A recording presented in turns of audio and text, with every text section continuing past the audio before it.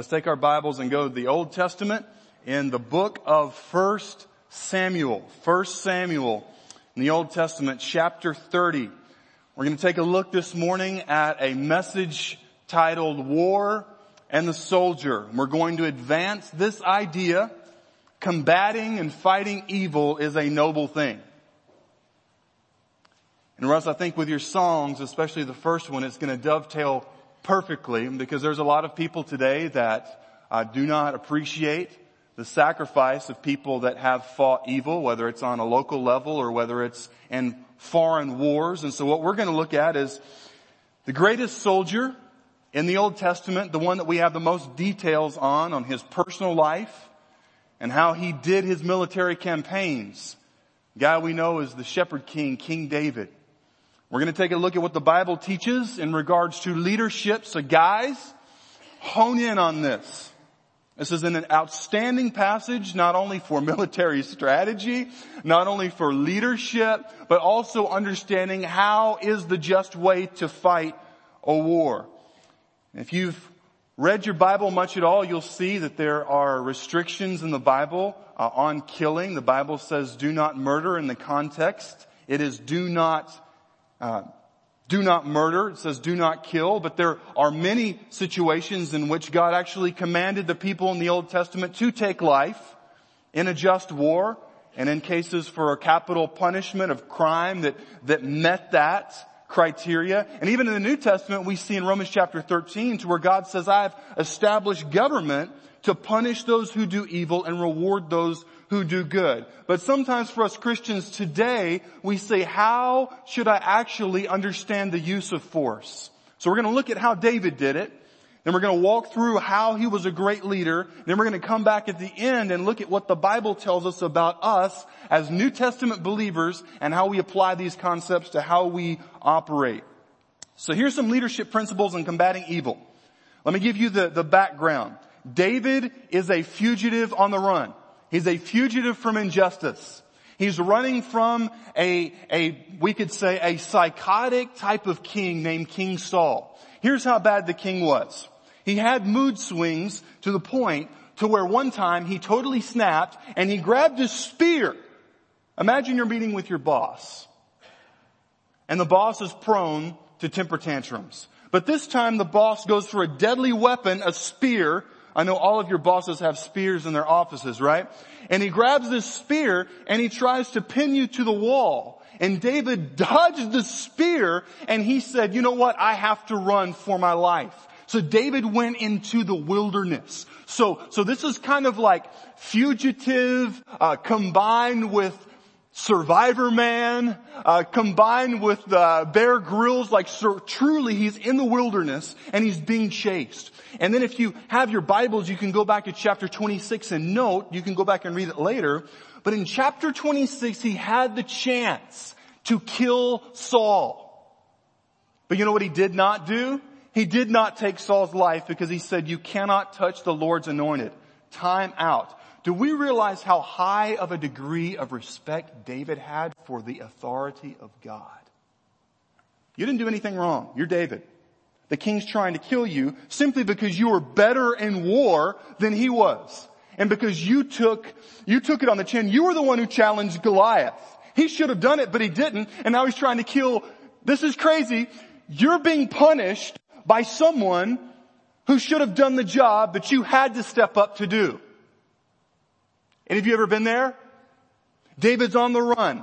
Then he goes to the Philistines. He goes to the very people that wanted to kill him to begin with. And he's there in chapter 29. He's in cahoots with Achish, king of Gath. Does anybody remember where Goliath was from? Gath. This is a low point in David's leadership. He's trying to find someone to protect him, someone to team up with. So what happened between chapter 29 and chapter 30 is the Amalekites there in verse number 1 of chapter 30. When David and his men came to Ziklag on the third day, the Amalekites had made a raid against the Negev and against Ziklag and against David's wilderness fortress. They had overcome Ziklag and burned it with fire and taken captive the women and all who were in it, both small and great. They killed no one, but carried them off and went their way. And when David and his men came to the city, they found it burned with fire, and their wives and sons and daughters taken captive. And verse 4, then David and the people who were with him raised their voices and wept until they had no more strength to weep. Here is a point in David's life to where he's trying to survive, he's trying to lead, and he made a miscalculation. Guys, have you ever made one of those before? You're trying to lead your family, you're trying to lead a business, and you make what you think is a fatal miscalculation. And you come back, and you come over those hills, you're coming down into the wilderness, and you don't see the city first, you see the smoke billowing up. And you think, oh God in heaven, what happened? And the closer they get, I'm sure David and his men ran the closer they got. They were foot soldiers. They were skilled in warfare, but they came and they looked at the town. It was totally burned. And they were probably expecting to find the bodies of their murdered families, but all they found was the empty silence of a burned city. And they had no idea what had happened to their families. All that they knew is they were not there and they were in enemy hands. Guys, imagine the thoughts that would go through your mind. You've been trying to go on a campaign to protect your family, but the enemy knew when Dad was not home. And they came and hit your families at a weak point. You imagine, God, where's my wife? How is she being treated? What's happening to my children? Have they already been sold into slavery? And so they wept up. Verse 4 says, they wept. Imagine this, guys. You wept, a group of warriors, 600 men strong, until you had no more strength to weep. David, at this point, was at a low valley in his life. And David's he had 2 wives. It doesn't make it right, but the Bible is clear in explaining both the good things in people's, their walk with God in the Old Testament, and also the bad parts. David's family was gone, and in verse number 6, and David was greatly distressed, for the people spoke of stoning him because all the people were bitter in soul, each for his sons and daughters. But, guys, get this, David strengthened himself in the Lord his God. You see, David, in leading, a leadership principle in combating evil is we don't combat evil to exact revenge. We combat evil to balance the scales of justice. And let me give you, there's a great Christian who lived in the 4th century named Augustine. Some people call him Augustine. And he gave 6 principles for a just war. They're in your outline, but I'll read it here. Number 1, to go to war, you must have just authority. In other words, you cannot get a group that's just a group with no recognized authority and say we're going to go to war. Secondly, you have to have a just cause. Is the reason why we're going to war a good, right cause? You also have to have, number 3, the right intention. Are we going to war simply to pillage and to rape and to plunder, or are we going to balance justice and free those who are in slavery? Also, war must be a last resort. It means that it shouldn't be the first response we have. Number 5, it should be proportionality. For example, if we were in the Old Testament and someone were to come across the lines of Judah and you were there with David and they stole your herd of donkeys, does not give you license to go to their land and kill everybody there. And number 6, there has to be the probability of success. So here is David, having experienced a critical failure of leadership, having experienced his own men turning on him, but the Bible tells us that he strengthened himself in the Lord. And notice what happens in verse number 7. David said to Abiathar, the priest, the son of Ahimelech, bring me the ephod, which was the priestly garment. So Abiathar brought the ephod to David, and David inquired of the Lord. Notice what he asks. Shall I pursue after this band? Shall I overtake them? Guys, a lot of us would have not even asked that question. We would have already gone off half-cocked, but at this point in David's life, gentlemen, he understood the necessity of a daily walk with God and asking God, what should I do? And then God answered, and God said to pursue them. Pursue, and you shall surely overtake, and you shall surely rescue. So David set out there in verse number 9 with these men, but 200 of the men, they had already been on a campaign. They were too exhausted to go, so they stayed behind. And as they were going there in verse number 11, they found an Egyptian in the open country. This man had been a slave of an Amalekite master, and he had been left in the wilderness to die. It had been 3 days since he had eaten anything or drank anything. He was close to death. What we see here in David is he was giving mercy to the helpless. Men, leadership, and even in war, it is a noble and honorable thing to give mercy to the helpless. In the Gulf War, the Iraqis who were surrendering said, we know that when we surrender, and you remember the TV, right? Watching and seeing them come. Just hundreds surrendering. They still had their Quran, as if to say, I will lay down my arms, but I will not lay down my religion. And they said the first thing that the American soldiers give you is a bottle of water. That is a testament to giving mercy from a culture, Christianized culture in the U.S. Even though we're so far from what we should be, there's still a Christian memory so that we give mercy to the helpless. And David, notice what he didn't do. He didn't immediately say, well, did you take part in this raid? I therefore am going to torture you. I therefore am going to subject you to inhumane practices. No, David actually gave this guy food. And notice what he didn't do after the guy actually led him to where the Amalekites were. He didn't take his life. You see, a good leader is resourceful for what he has. Notice David didn't go into the situation having a plan and wanting to do the plan. He was able to adapt. You see, guys, good leaders are flexible and willing to adapt with whatever God provides in order to accomplish that goal. And then there in verse number 16, when this man who had been discarded brought David and his men down, notice it says that the Amalekites were eating and drinking and dancing because of all the great spoil they had taken from the land of the Philistines and from the land of Judah. And David struck them down from twilight until the evening of the next day, and not a man escaped except for 400 young men who had mounted camels and fled. You see, this is an example to where David says, I will defeat the enemy. Not just simply kill people to make a political point. Let's just take a time out. When our leaders suggest that we should simply launch cruise missiles into a country to make a political point, I believe that Christians should oppose that. It does not fulfill just war requirement. It is not according to God's word. When we go to war, we go to war to win. Y'all all right? You do not put soldiers out on the fighting lines and give them all sorts of restrictive rules to say basically you're there to be cannon fodder to make a political point. There has to be men shot in your platoon before you're able to fire back. No, the lives of soldiers are precious. They are made in the image of God, no matter what nation they come from. And if it comes to it in the future, unless Jesus comes back, there will be, Jesus says, what? Wars and rumors of wars. So war is coming. It's coming.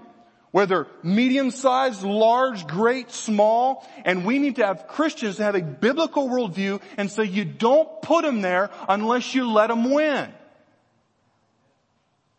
And you can make your political point another way, but not with the lives of soldiers. And they should be supported. So David went and he says, we will win. We will defeat the enemy. And they did. And notice what happened afterward. This is so interesting. Afterwards, you see there in verse number 21, these 400 hardcore P90X CrossFit soldiers who were able to go all the way to Philistia, come all the way to the wilderness, then go pursue and find this band of Amalekites, fight them, defeat them, and then get back home. Some of them started saying, the Bible says, the worthless men, the sons of Belial, meaning the dirt bags. They said, you know what? Those 200 guys that weren't able to come, they don't get any of the spoil. In other words, if you didn't come, you don't get to get the blessings. And David says, no, sir. He says there in verse number 23, And David said, you shall not do so, my brothers, with what look at this, what the Lord has given us. He has preserved us and given into our hand the band that came against us. David's saying, no, this is not our victory. It's the Lord's victory. He's saying that, listen, when it comes to war and when it comes to battle, when the bullets fly, whether it is the munitions carriers behind the lines, whether it's the sniper providing support, whether it's the attack helicopters, everybody has a place and everybody has a part in the victory. Napoleon said, once men are baptized in the fire of battle, there is one rank. Notice what David did here. He overcame pettiness in order to promote unity. Some of you guys are like, well, that's great, Jeff. You've given us an Old Testament history lesson. But how in the world does this apply? I think some of us overlook the fact that a soldier's life mirrors that of a follower of Jesus. Let's just walk through how the gospel mirrors a soldier's life. We know from the Bible in the New Testament that Christ followers, Christians, fight and suffer as one body. Let me give you a verse. Philippians chapter 2, verse 2. The Apostle Paul says, complete my joy by being of the same mind, having the same love, being in full accord and of one mind. Philippians chapter 2, verse 25. The Apostle Paul calls his buddy, his friend, his fellow soldier, Epaphroditus. 2 Timothy chapter 2 and verses 3 and 4, the Bible says, share in sufferings as a good soldier of Christ Jesus. No soldier gets entangled in civilian pursuits since his aims is to please the one who enlisted him. Listen, a follower of Jesus Christ, if you're saved and you love Jesus, you have a family to do life with together. There's a saying in the armed forces that you don't leave anybody behind. Right, soldiers? You don't leave them. You're the band of brothers. You have a unified focus. One of my friends is a Marine. He was in combat and he says, Jeff, and he says, when I was in the Marine Corps, he says, even though he does missions in South America full time now. He says, even though I've done missions in foreign countries and in sketchy places, he says, I hate to say this, but I have not found the bond in the body of Christ stronger than it was when I was in the Marine Corps. You know what? I think there may be some truth to that, and it's this. In many churches, and if we can be honest, at times in our lives, we have lost the focus on winning the battle. Have we not? We have come to church. We've gone through the motions. But Jesus says our job is to go throughout all the world and make disciples of every nation. That means our finances and our time. By the way, man, I was telling Fred, most pastors, you know where they're not on Memorial Day? They don't preach. They get somebody else to. Because you know what they say the second lowest attended day is out of the year outside of Labor Day in church? Memorial Day. And a bunch of y'all came. Amen? Hey, come on. Say, that doesn't apply to us. It means, man, look, when you're in battle and when you're in war together, when you're in combat, there's something about that molds people together. And not just combat, but if you've ever gone through a time in your life to where someone's had a physical illness or it's been horrible financially and you have that person or those people that are by you. They say, I am with you. We are in this together. I will not leave you. And almost in a shadow of the words of Jesus, I will not forsake you. You see, that's a good thing about the gospel. Not only will Jesus never leave you and he'll never forsake you, but you can be in prison like Paul, an old man, and he can give you an Epaphroditus. He can give you a man who is there. He will give you a friend and say, you know what? All the others have left, but I have someone that I can call my fellow soldier. It should never be said that a Christian has no friends. If you are a Christian and if you love people, you have friends. Y'all all right? If we love people, if we pour into people, they will most of the time love us in return. I love what Clara Barton said. If you've never heard of her, she was called the angel of the battlefield during the American war between the states. She cared for Union and Confederate soldiers, and here's what she said. She says, I may be compelled to face danger, but never fear it. And while our soldiers can stand and fight, I can stand and feed and nurse them. Boy, what a great parallel to the gospel. Everybody can do something for Jesus. Amen? I mean, everybody can. And I'm amazed. In these 33 years that I've lived and been able to be a team with y'all for almost 4 years now, it's amazing though how many times people will say things like, well, I can't such and such. I don't know if I'm gifted for such and such. Listen, that's not the voice of God. That's the enemy. The voice of God says that He can take 400 ragtag guys hiding in the desert trying to survive and lead them on a campaign to kill the enemy, to defeat the enemy, bring back their wives and their daughters and their sons for God's glory. And David understood that. And men, if we can be honest, and ladies as well, every success that God has ever granted us, it's because He is gracious. The money that we make and that we save and the children that God allows people to have, it is His gift. Romans chapter 15 verse 1 applies to some of us. I've heard some people say, you know what, Jeff, I just don't have a problem with people in general. I just have a problem with stupid people. I mean, man, some of y'all act like you don't ever say that. Some people, Jeff, it's just, well, they're just stupid. And I have difficulty dealing with that. Let me give you a verse that's very helpful. Romans chapter 15 verse 1. We who are strong have an obligation to bear with the failings of the weak. Let me read that one more time. And if you know somebody that gets irritated at you and they're sitting near you, you can elbow them at this time. Let me read it again. Romans chapter 15 verse 1. We who are strong have an obligation or a duty to bear with the failings of the weak and not to please ourselves. Let each of us please his neighbor for his good, to build him up. For Christ did not please Himself. Have you ever thought about how war works? Some people have said the old men start wars and the young men die in wars. But think about a just war. Who normally goes on the front lines to fight? It's the young men. The young men are bearing the burdens in that uniform in a combat role to say, I will protect my family. I will protect the old people.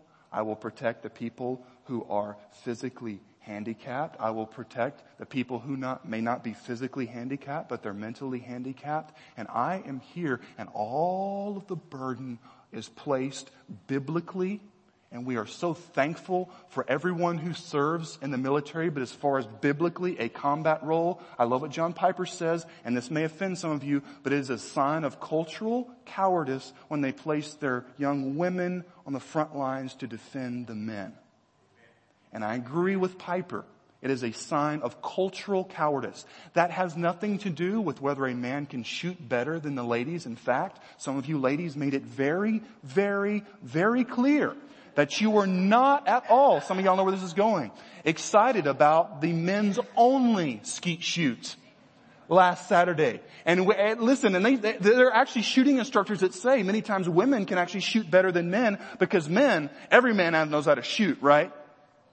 Right, guys? And a man won't listen to the instructions, but the ladies will, and she'll outshoot the men, and the men won't bring her shooting anymore because they don't want to be outshot. Has nothing to do with intelligence, has nothing to do with the ability to serve in a combat role in terms of accuracy, munitions and so forth, but it is an issue that biblically, guys, God has placed us to provide and if needs die for those who need defending. You see, if God has given you strength, if it seems like you are the person in your life that everybody else is having emotional meltdowns, you're the one that they look to. And by the way, men, we need to ask God to make us strong. Not arrogantly strong, but make us emotionally strong. Y'all all right? Just say when things happen that are bad, I'm not going to go nuts. I'm not going to go get high. I'm not going to get drunk. I'm not going to let my frustration spill over and chew my wife out. For the glory of God, Jesus, please help me. If your child gets sick, you say, Jesus, help me to be strong. And if God has given you that strength, He's given you that strength so that you can carry those with your strength who have no strength. And not only that, all things considered, it is His strength. Guys and ladies, if you're strong, it's His strength anyway that He's given you to make Him look good and for you to be full of joy, and so that other people are rescued and the weak are made strong through your strength as Christ gives it to you. Let's ask God to help us to be tender, yes, but strong. Amen? And guys, it starts with us. And we're not talking about not crying. In fact, we see these great warriors. They wept, men together, hundreds of men. They wept until they had no strength. Manhood has nothing to do, leadership has nothing to do with being unable or scared to share your emotions. What it means is when the bullets begin to fly, we are there in a spiritual leadership role for our family. University of Texas at Austin had an incredible commencement speech by Admiral William McRaven. He's a Navy SEAL. And by the way, if you have the last name McRaven, that's just awesome anyway. And here's what he said about his SEAL training. He says, during SEAL training, students are broken down into boat crews. Each crew is 7 students, 3 on each side, and of a small rubber boat and 1 coastway to help guide the boat. Every day your boat crew forms up on the beach and is instructed to get through the surf zone and paddle several miles down the coast. In the winter, the surf off San Diego, California, can be 8 to 10 feet high. And I don't know if you've ever gotten owned by a wave, but 8 to 10 feet high causes you to wish that you were other places, unless you had perfectly caught that wave. He says, and it is exceedingly difficult to paddle through the plunging surf unless, get this, unless everyone digs in. Every paddle must be synchronized to the stroke count of the coastway. Everyone must exert equal effort for the boat, or it will turn against the wave and unceremoniously tossed back on the beach. For the boat to make it to its destination, everyone must paddle. You can't change the world alone. You will need some help. And to truly get from your starting point to your destination takes friends, colleagues, the goodwill of strangers, and a strong coastway to guide them. If you want to change the world, find someone to help you paddle. That is not simply a motivational speech. That is a parallel to the New Testament of God's Word. That we are a family, we are the body of Christ, and we can help one another paddle to get where God wants us to be. And then McRaven goes on to recount the toughest night during the hell week of the SEAL training. He said it was bone-shatteringly cold. And then one of the men, at night, they're there freezing. One of the men starts to sing a song, and it was horribly out of tune. Some of y'all, you know what I'm talking about? Play that radio. Some will get that, some will just not. Horribly out of tune, and then another man joined in the singing. And then it wasn't too long, he said, until the entire company was singing through the suffering. And he said, quote, "We knew then if one man could rise above the misery, the others could as well." Listen, when you're going through that night of suffering, it is the brothers and sisters of Christ that paddle together, that come together for God's glory and to simply be there. Let it not be when you go through that time in your life that you separate yourself from people. You ever heard that old illustration? Say, you've got this fire and you've got all these coals. I mean, when you get that hot, that fire to where the coals look almost translucent. They're just orange. They're burning. The heat is so much that you have to take a few steps back. Unless you're the type that likes to burn your marshmallow when you roast it.